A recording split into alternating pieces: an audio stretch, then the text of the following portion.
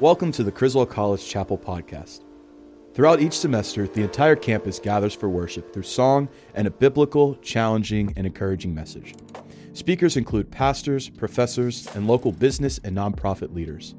At Criswell, we believe spiritual life is vital for everyone, and that is why Criswell's goal in chapel services is to emphasize loving the Lord with all our heart, all our mind, and all our strength.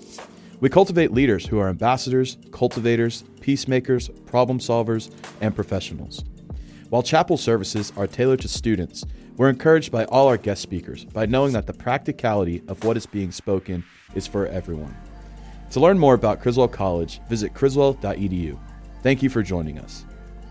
Today we'll be hearing from Dr. Jeff Warren. Jeff grew up in Charlotte, North Carolina, and is the senior pastor at the Park Cities Baptist Church in Dallas. He studied illustration and graphic design in his undergrad, and he has a master's degree in theology and a doctorate with a focus on Christian apologetics.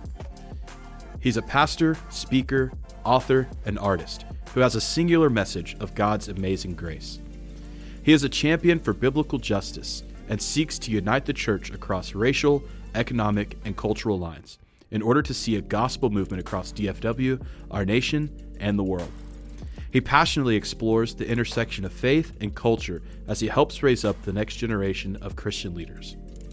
He loves helping guide Park Cities to lead all generations to love Jesus. Without further ado, Dr. Jeff Warren. Wow. I'm like, get me up here. All right, let's go. Hey, I'm so excited to be with y'all.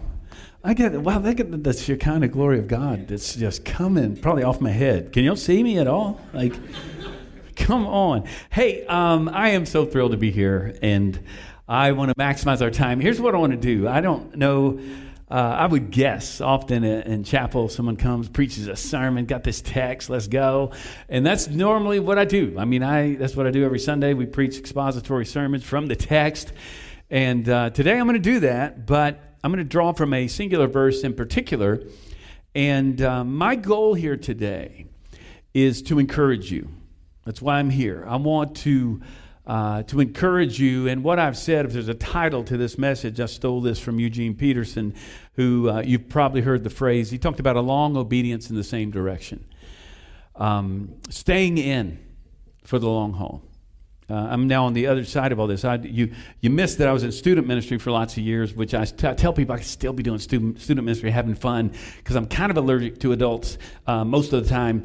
But I love working with students, and what I have done now, I'm kind of now the guy who's been at it for a while. So when I talk to young leaders, seminarians, college students, whatever else, it's always, I get the question, man, how have you stayed in with so many people that are flaming out?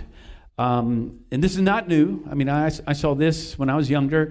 Pastors who just, burn out, flame out, do something crazy. And we've seen a lot of that even in recent years. But if COVID, how about this? If COVID didn't take you out, you can't be taken out. Amen? If you're still standing after COVID, Satan can't take you out.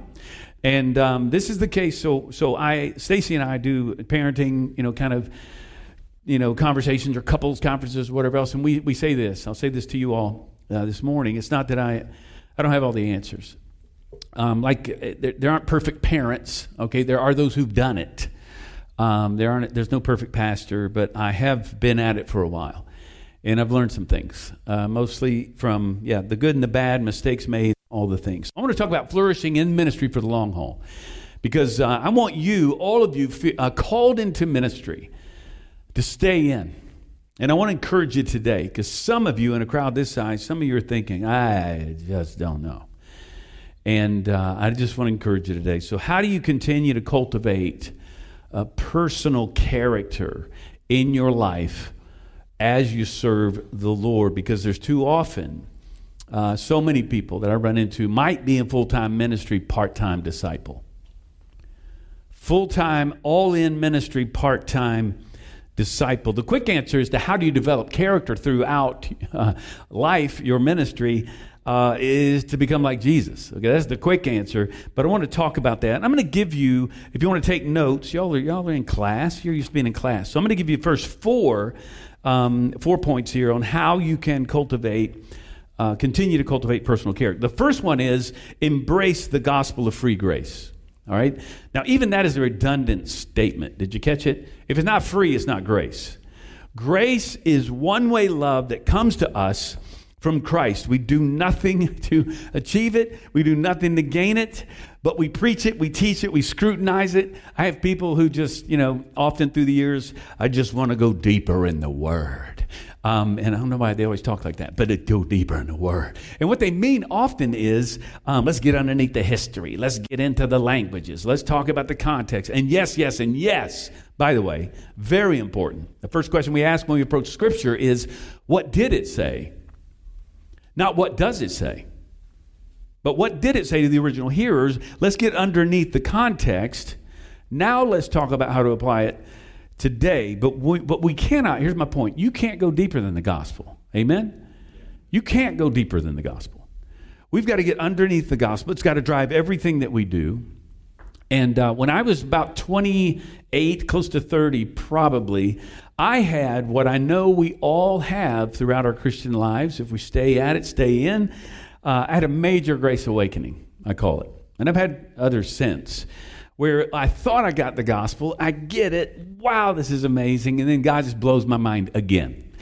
And I was doing student ministry at the time, and here in Dallas, and having a blast, just going at it. And from outside looking in, I had a flourishing student ministry and having a blast. And you would have thought, man, Jeff he's killing it. And wow.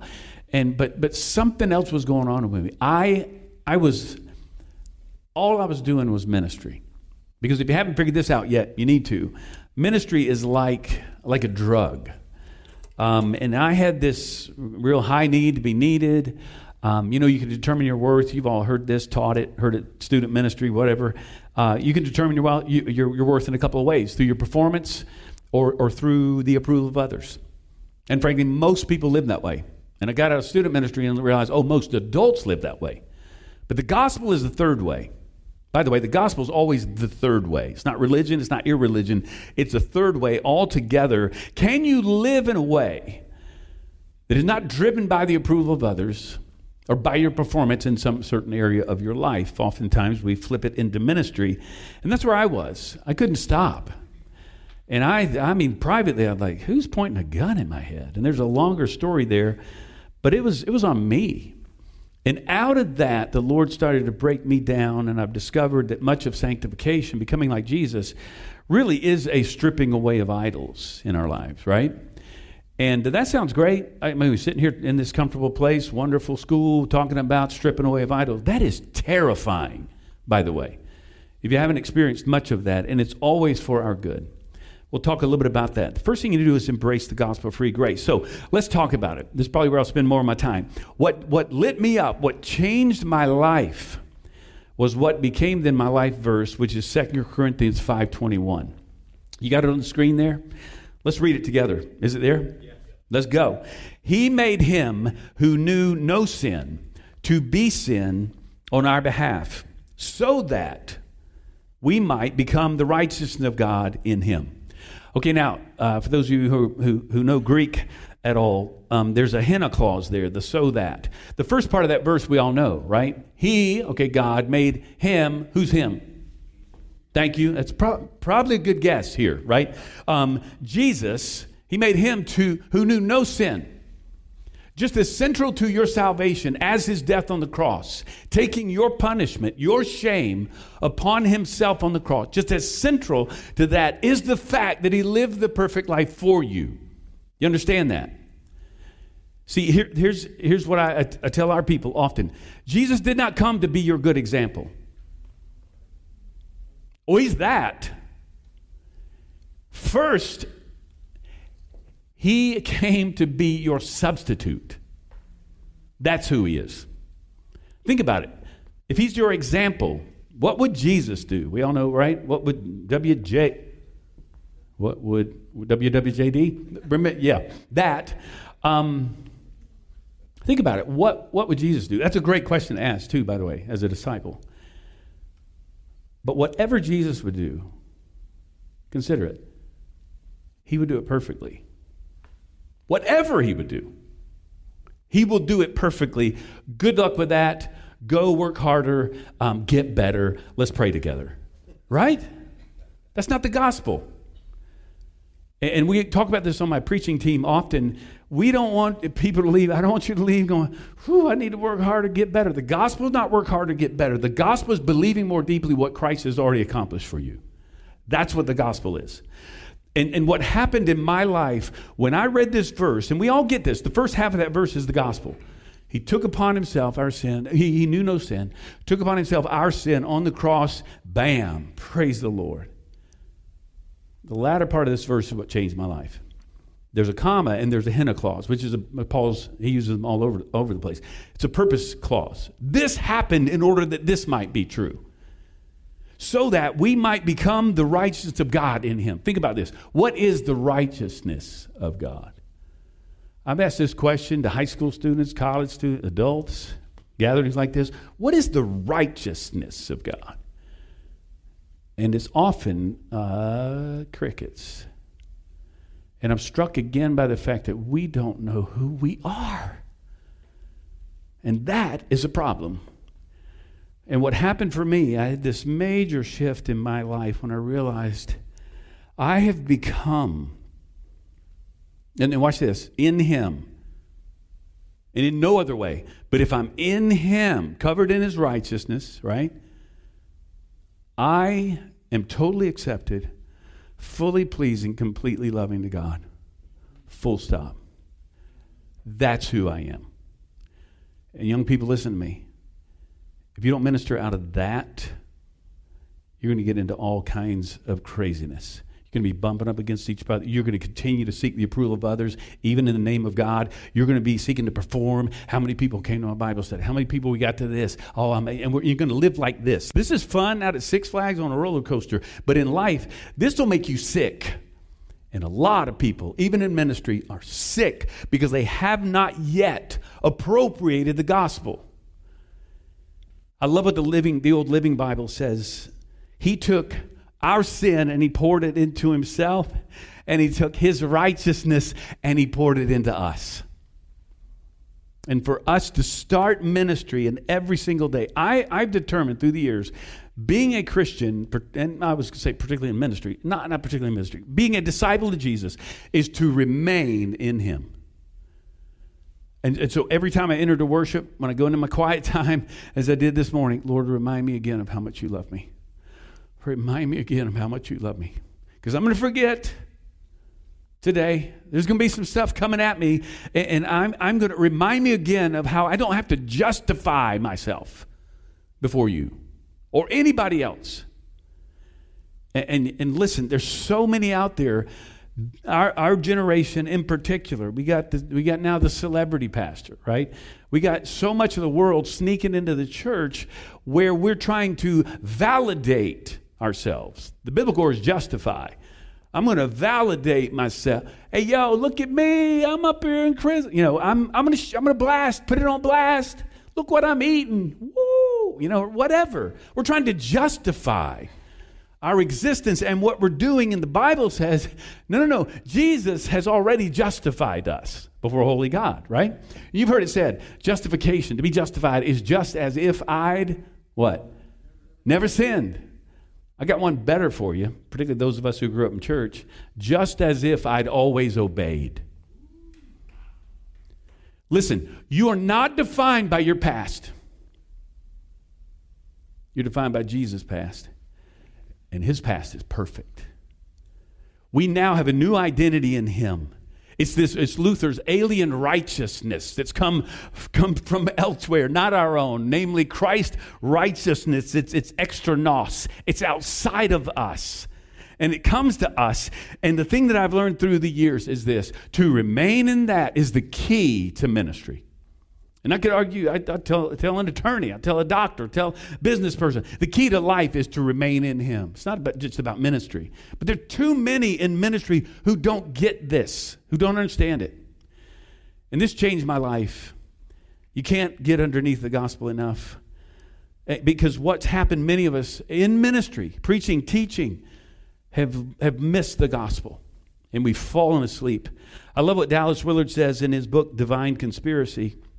He writes this at the beginning. This is the premise of his book. My hope is to gain a fresh hearing for Jesus, especially among those who believe they already understand him. In his case, quite frankly, presumed familiarity has led to unfamiliarity. Unfamiliarity has led to contempt, which means to look down on, not see it as it is, not see him as he is. And contempt has led to profound ignorance. Now, I realize you got to unpack that whole quote. You can do that later. Take a picture of it or something. But here's the thing.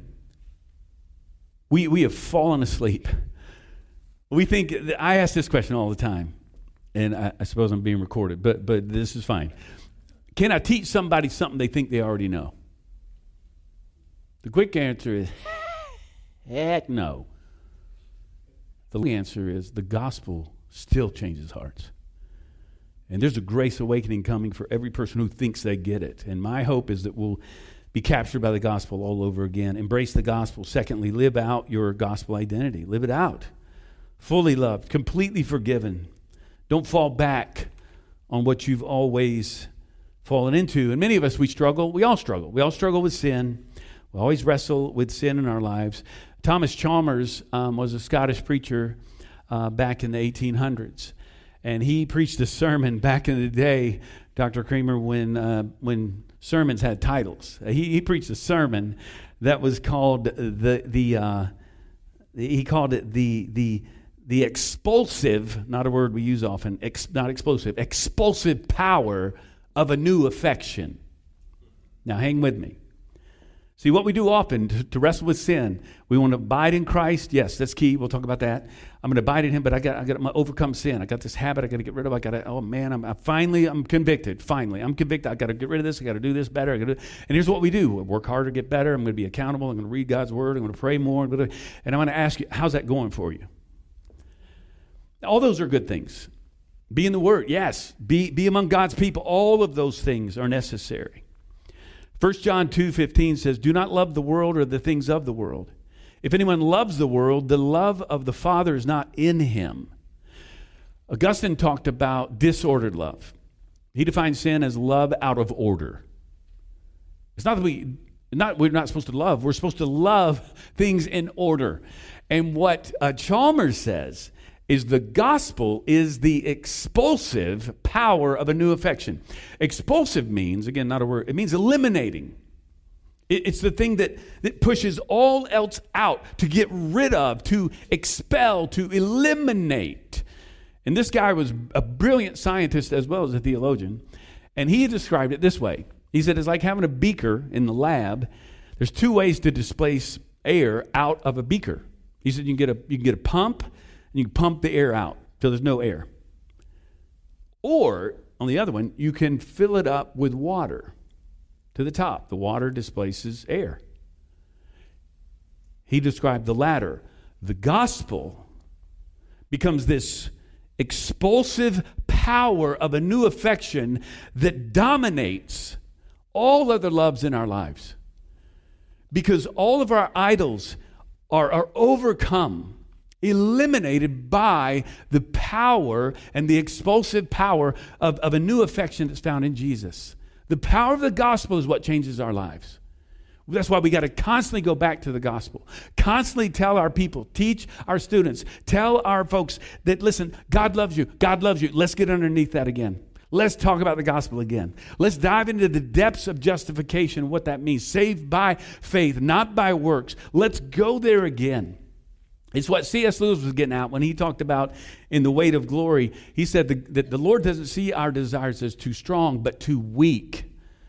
That's when he said we're piddling around in mud puddles instead of dreaming about a holiday at the sea. Meaning we don't have this stronger attraction and more compelling joy that's found only in the gospel. And so if there's one thing I can tell you, it's to go after Jesus every single day. Thirdly, fully devote yourself to abide in him. It's already been referenced this morning. This is it. Abiding in him is John 15. The most important thing I learned when I was a seminarian and, an intern at a church. My mentor said, Jeff, the most important thing you'll do in ministry every single day will be your quiet time before the Lord. That will be it. And that is what he's called us to.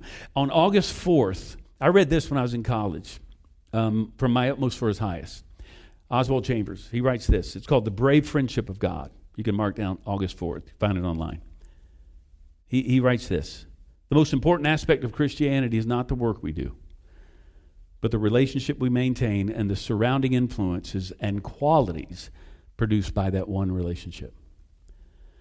That is all, I love his language here, that is all that God has asked us to give our attention to.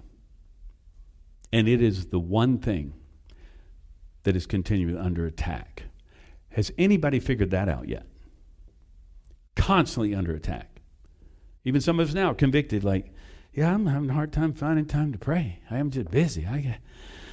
I got kids at home. You can't imagine. Young, it's hard to have quiet time.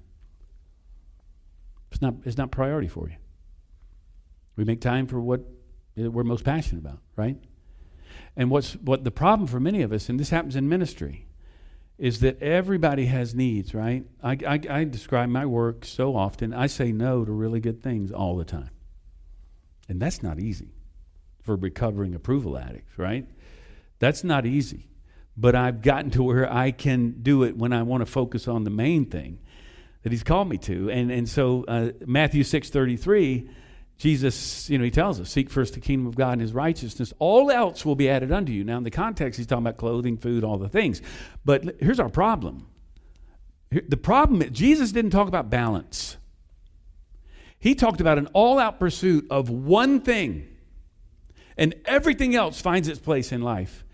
The problem with many of us, you look up the etymology of the word priorities, not a word. Like, yes, it's in the dictionary. That doesn't make sense. There's only one first. There's only one priority. Is abiding in him your one thing? Is that the main thing? Number 4, differentiate your daily walk from ministry. Differentiation is the key. Edwin Freeman wrote a book. He's a rabbi. Wrote a book on systems theory applied to congregations in a book called Generation to Generation. And he talked about the differentiation of the leader from the work. I'd put it this way. I'm a father, I'm a son, I'm a brother, I'm a friend, I'm a pastor. None of those things are the truest thing about me. C.S. Lewis said, never base your worth, I paraphrase, on something that can be taken away. Right? How crazy is that? It's why a professional athlete has a career-ending injury, and he doesn't need just physical therapy. He needs therapy. He doesn't know who he is anymore. Never base your worth on something that can be taken away, and that includes, I could argue, ministry, task, programming, some position. Okay? Differentiate your daily walk. And then I want to close with this. I'm going to jump forward and tell you what I've learned. I'll say this quickly so we can have a little Q&A here. I've learned how to redefine success. This has been real helpful for me. This happened during COVID where, we couldn't count anybody anymore. So ministry or success must not be about numbers. We can't even get together anymore. So I was asking with our team during that time, what is success in ministry? Then I realized God could have slapped me up the head and said, that's the wrong question. There's a question before the question. Not success in ministry tells you where my mind was. What is success in life? How do you define success? And Mary Oliver, who is a Pulitzer Prize-winning poet, I read this quote. I think it was from John Mark Comer's book, Daily Elimination of Hurry, or whatever.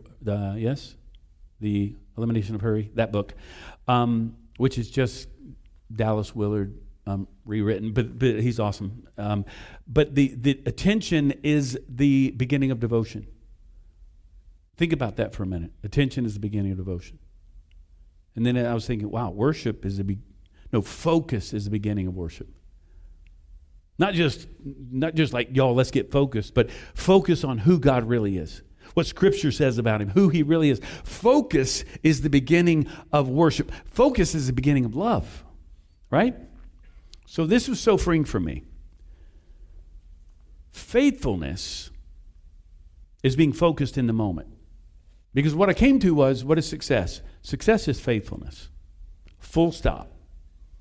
Not, well, I've been faithful. How many people are coming? Now, did they like that? Am I doing, No. Faithfulness to the Lord is full stop. That's success. So then I started to think about, well, what is faithfulness? Faithfulness is being focused in the moment.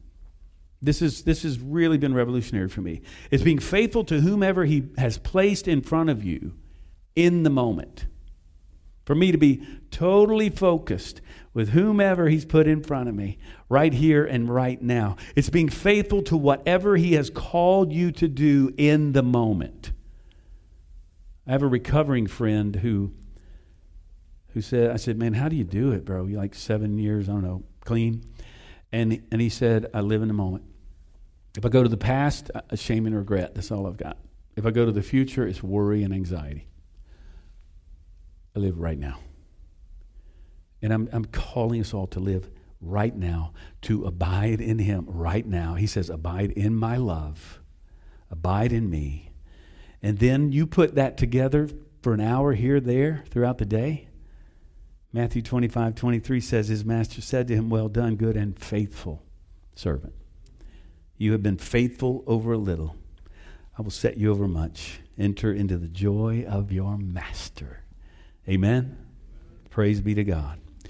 So I just pray over you that the Lord will bless you, that you will abide in him and in his love and live out of that and serve out of that in the days to come.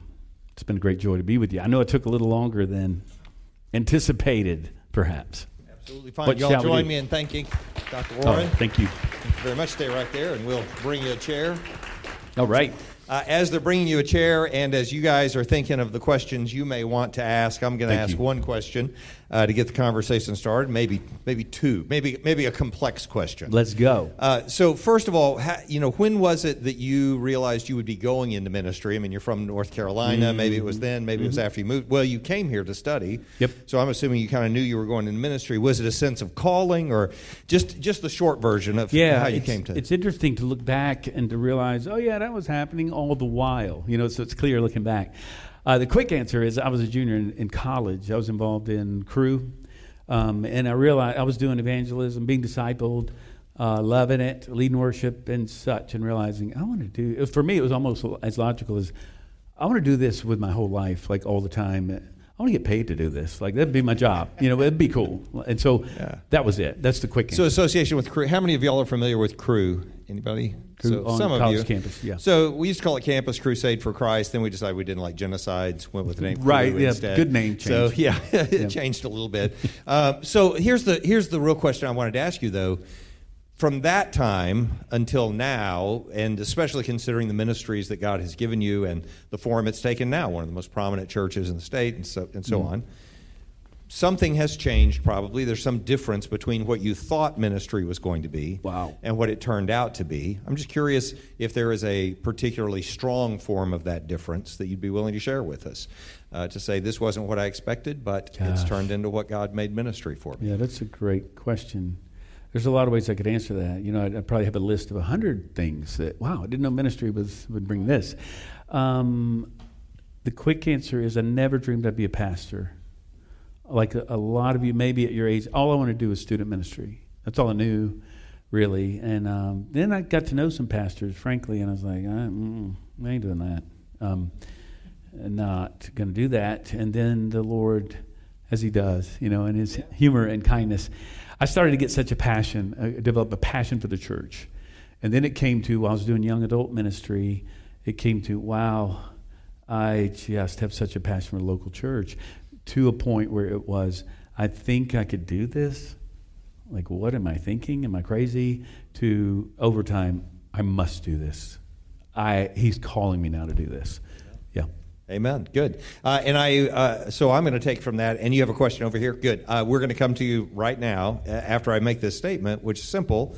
I just want to point out that the form your ministry takes is probably not fully mature in your mind, as it obviously is in God's mind. And so that flexibility and willingness to sort of shift and become something else that he's called you to be is a good thing. Wow. Just so long as you're still laying your life down for it. I wonder, I'll sit in my office, certain days and go, how in the world did I end up here? And here it is. I'd like to think the sovereignty of God, all those things. I'd like to think abiding in him daily. That's how we get anywhere, right? The gospel that we preach is not, yay, I'm going to go to heaven when I die. The gospel that we preach, if it doesn't produce disciples, it's not the gospel Jesus preached. The gospel produces someone who says, I'll go to heaven, praise God, I understand all that. I'll go wherever you lead me. That's what it means to be a disciple. And that happens every day, just to die to yourself, keep following him, and over time you look back, like you can do, look back and go, that's how I got here. The hand of God each day. Amen. Closing doors, opening doors, all the things. Amen. You got a question or a comment? Yes. Hi. Hey. My question was, well, you kind of touched on it just now, but you talked about just being faithful and wherever he calls you to be, or wherever it is. Mm-hmm. So did you ever have fear on where you felt God was calling you to be? And if you had, how did you fear? get over that? Yeah. Yeah. So yes and yes. I don't know that fear goes away. I could argue if you're not afraid, that doesn't demand a lot of faith, right? It's like, oh, I'm good. I got this. So when I was called back to Park Cities, I came back with my eyes wide open, I think, to a church I knew well. And there was probably some fear. I had fear in leaving McKinney. I loved being there. And that's a longer story. The Lord tore my heart out to leave McKinney and to come to Dallas, but I knew he was calling me here. And that's a longer story to unpack because I've learned a lot. But I think we wrestle with fear in the midst of faith. The faith and remaining in him. I think that's how you overcome fear. Reminded, I'm defined by how he loves me, not by my performance, not by the approval of others. I can step into that. But you have to have almost a militant spirit that says, "Not today, Satan. Don't come at me with those lies." So you got to combat lies that bring fear with the truth of Scripture. That's why you got to know His Word, by the way, and remain in it. I tell my people, listen, we're Christians. At some point, you have to open this book right here. And if we really believe that God speaks through this Bible, through His Word, wouldn't we be? And I'm preaching to the choir. Wouldn't we be obsessed with this book? I mean, obsessed with it. Like, wouldn't we be in it every day, multiple times a day, if He speaks through His Word? And so the longer answer is, I've almost make equivalent now, being filled with the Spirit, being filled with the Word of God, being filled with the truth of God. Because that is how we combat fear, is the truth, not the lies we're here. Yeah, it's a good question. Thank you for that. Anybody else have a question or comment you want to do? Right over here in the middle. Got him? Got a mic coming. Thank you very much. Hi. Thank you, sir.